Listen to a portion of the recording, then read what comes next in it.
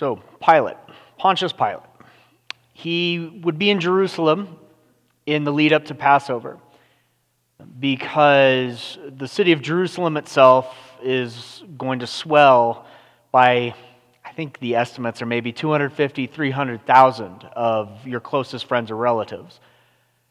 And they're there to celebrate the time when in their deep past, their ancestors were enslaved and God set them free. And they lived their entire lives with reminders that they themselves at that time are not free. They have Roman soldiers and Roman taxes and Roman language every once in a while and so on and so forth. And so if there was ever going to be a time when they would get, say, rowdy or get it into their minds that maybe that God intends them to be free, it would be during Passover. So Pilate would take up residence in what's known as Fortress Antonia, which kind of overlooks looked, past tense, the temple complex. And normally he would live up in the northwest in Caesarea Philippi, and he'd come down and bring a bunch of soldiers to just be ready in case something happened. Now, Pilate's goal was not at any point to execute justice or to rule over the people in Jerusalem with great wisdom or anything like that. No. Pilate has one goal, and that's to keep the area stable, which essentially protects Roman interests. The pathway of the general area of what we would call Palestine was used for a lot of like shipping and like grain transportation, which the Roman Empire heavily relied on. You had to get all the stuff out of the Nile River Delta and up to like modern day Turkey and Greece and Rome and all of that. So Pilate has a pretty important job. And he, as we'll talk about in a little bit, is not a good guy at all. In about 6 or 7 years, depending on how you date it, after his little dust-up with Jesus, he will be deposed because there was yet another rebellion, and this time he put it down so violently that even Rome said, you need a timeout. And if Rome is saying, hey, maybe that was a little too brutal, you have a problem. So that's Pilate. But it doesn't begin with Pilate. The chief priests and the high priest have brought Jesus to the place where Pilate is staying. And I just get kind of a sense, I don't think I'm reading too much into this, I get the sense the way that Pilate deals with this, he doesn't want to be there. He doesn't want to be interacting with them. It's early in the morning. He doesn't care. It's the best way that I can describe it is if you've ever had this experience where you're at home and you hear, like on the other side of the house, a large amount of glass shatter. You ever had that? And then you might, and if you wear glasses like me, you probably go like this, and then you think to yourself, can I plausibly deny that I heard that? And then you realize, no, okay, fine, I will deal with it. I think there's kind of that dynamic going on. Pilate does not respect these guys. He kind of needs them and they need him in order to keep things relatively stable. So he'll entertain them for a bit. So they bring Jesus to him and they say, hey, kill him. And Pilate says, look, you've got your own laws. Just do it, do whatever you're going to do, which I think is Greek for please don't bother me about this. And then they say, and then, he asks, well, what did he do? And they say, look, if he hadn't done evil, we wouldn't have brought him here. That doesn't answer the question. I think most of us here are old enough and wise enough to know that if you ask somebody a question and they don't answer it, there's a reason why they're not answering it. They're hiding something. And that's exactly what's happening here. So at some point, John doesn't fill in this detail. I guess he assumes that we'll put it together. we realize that the accusation that they've made is that Jesus is claiming to be some kind of king.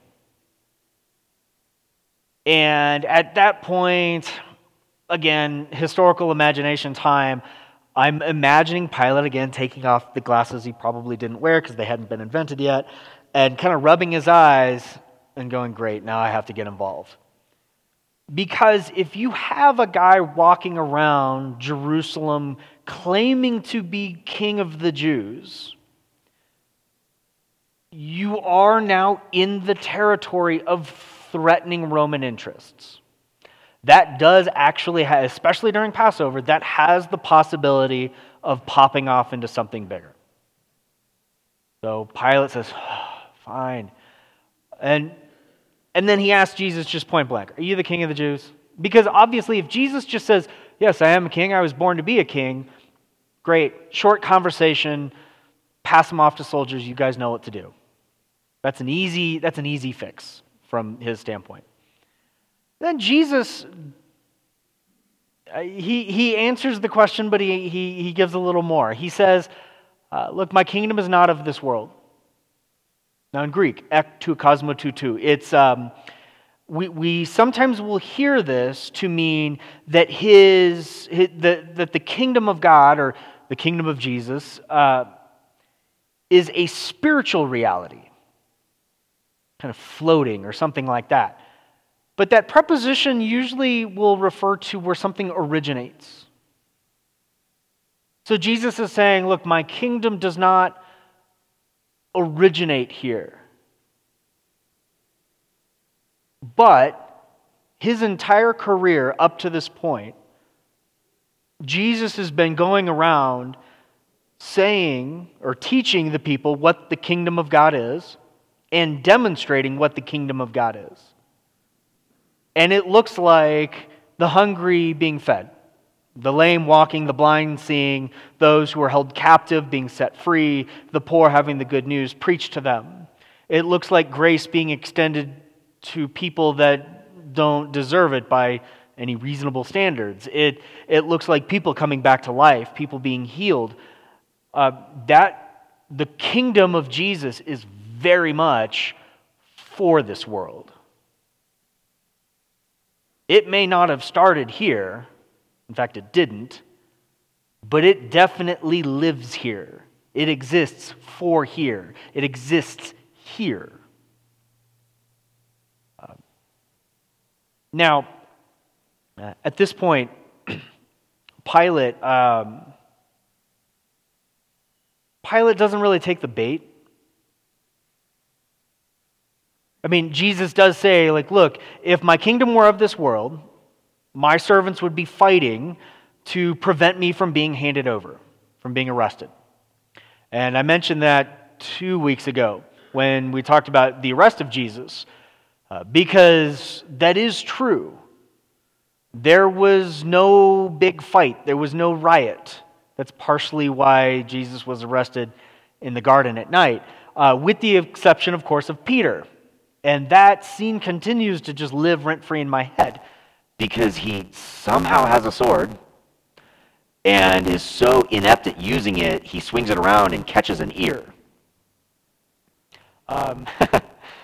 That tells me he doesn't know how to use it, which is sad because it's a sword. It's not that hard. Nonetheless, Jesus is right. If he were making the claim that he is king, this is what he is born for, he belongs on the throne, in any kind of way that Pilate would expect, then his arrest would have started a big fight. Potentially. That's what Judas was hoping for. That's for another time. And so Pilate realizes this. Jesus is not making a claim that would put him at odds with Roman interests. And then Jesus goes on to say, like, those who follow me, rather than fighting, because the kingdom of God is not about violence, those who hear the voice of truth follow me. To which Pilate responds with the very famous postmodern question, what is truth? It's a very interesting question.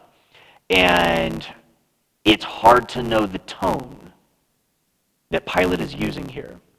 But I think it's pretty safe to say that Pilate is not inquiring. He is not interested in a philosophical debate. From everything we know about Pilate, that is not what he likes. He likes hitting people. And he's powerful. And so, to me, this question, what is truth, that Pilate is asking, is the kind of question you ask when the only kind of truth you care about is the truth of power. It's the only kind of question you would ask if you're the one holding all the cards, or at least you think you are. For Pilate, who cares about truth? Truth truly doesn't matter because he's the one in charge. A modern day way of saying this is the only truth that I care about is the kind of truth that comes out of the barrel of a gun or explodes from a bomb or something like that. You hold all the cards or guns or swords or whatever. For Pilate, you get to say what truth is. Now, curiously, he goes out to the chief priest and says, look, he's not looking to start a fight. He's not claiming to be king. He's not putting himself up against Roman interests. So from his standpoint, this conversation is over. But for whatever reason, Pilate decides that he's going to try to throw them a bone. I don't know what his end game here is because they were the ones that arrested him in the first place. But anyway, he says, look, it's Passover. At this time, I always free a prisoner. So why do you want me to free him? And then, very, very interestingly, the chief priests shout, no, bring us Barabbas. We want Barabbas. And I've probably said this before, but there's a very deep level of irony here that I think John is very well aware of, as well as the other gospel writers, because the name Barabbas means son of the Father. And so you have this, we're going to see in a minute, a violent son of the Father, lowercase f, who very much deserves to be locked up and very much deserves the fate that Jesus is going to get. And yet he gets to go free, and Jesus, the true Son of the Father, capital F, is going to go to his grave, having committed no violence. And I think what clinches this for me is the fact that John inserts that last line, now Barabbas was a blank. I say blank because robber is not the way you should translate this. Leste, he's an insurrectionist. And other translations pick up on this a little bit better than the one we use.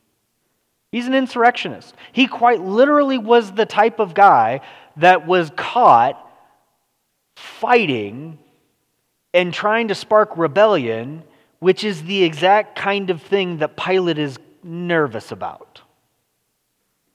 Multiple levels of irony there. But it definitely contrasts the guilt of one and the innocence of Jesus, which I think is the exact conclusion that John wants us to make. But I want to go back. Because Pilate asked, what is truth? Now Jesus said, my followers, those who follow the voice of truth, they follow my commands, which would lead us to ask, well, what are Jesus' commands? Which takes us back to the conversation about what Jesus means when he says his kingdom. His kingdom is one of restoration. It's one of hope. It's one of recognizing that the human being in front of me, even though we have so many things that should divide us, I am compelled by the new standards in this new kingdom that is going to slowly take over the earth. I am compelled to look at you not as an other, not as a you or those guys or those people or anything, but rather as somebody who is likewise made in the image of God, for whom Jesus is about to go to his grave. It's a kingdom of radical compassion. For Jesus, that is truth. In the same way that Pilate asks, what is truth? And there's a lot of wisdom there, but it can sting a little bit. Because I know in my own heart, and I know in really within human nature and in human history, it is very, very easy to lose track of that commonality, that common source of dignity, what we call being human and being made in the image of God. It's very easy to speak from a position of power and authority, perceived or real, and to see those who we don't like, those with whom we disagree, those who have wrong political opinions, those who have weird ideas about how things ought to be run, those who we would deem toxic, those we would deem a human train wreck, those who have too many problems, those who are too inconvenient, those who are exhausting. The list goes on. And we can see those and think, well, what is truth? Well, I know my truth. My truth is that I don't want any of that. But that's not the kind of truth that Jesus identifies as part of his kingdom. And those barriers fall when Jesus goes to his grave. Jesus himself says it, and the Apostle Paul will run with it and say, in that moment, God has begun gathering his people. And the things that used to divide us don't anymore. He's creating one family. Formerly it was just the Jewish people. Now it is Jews and Gentiles, a motley crew of people that God has restored in Jesus. Which is, I think, where the contempt, the venom of what Pilate would say, what is truth? It's really where it comes. Because Pilate now stands in opposition to all of that. We will see next week that Pilate also has no spine. Pilate is happy to do the things that are easy for the sake of expediency rather than any sense of what is right or wrong. Unless we forget the concept of what Jesus' truth is versus Pilate's truth. We are all culpable. And yet, regardless, Jesus now is about to get the death sentence. He will go to his grave. And then he will defeat death. And the kingdom that he has been going around spreading and talking about and demonstrating and teaching will now come alive.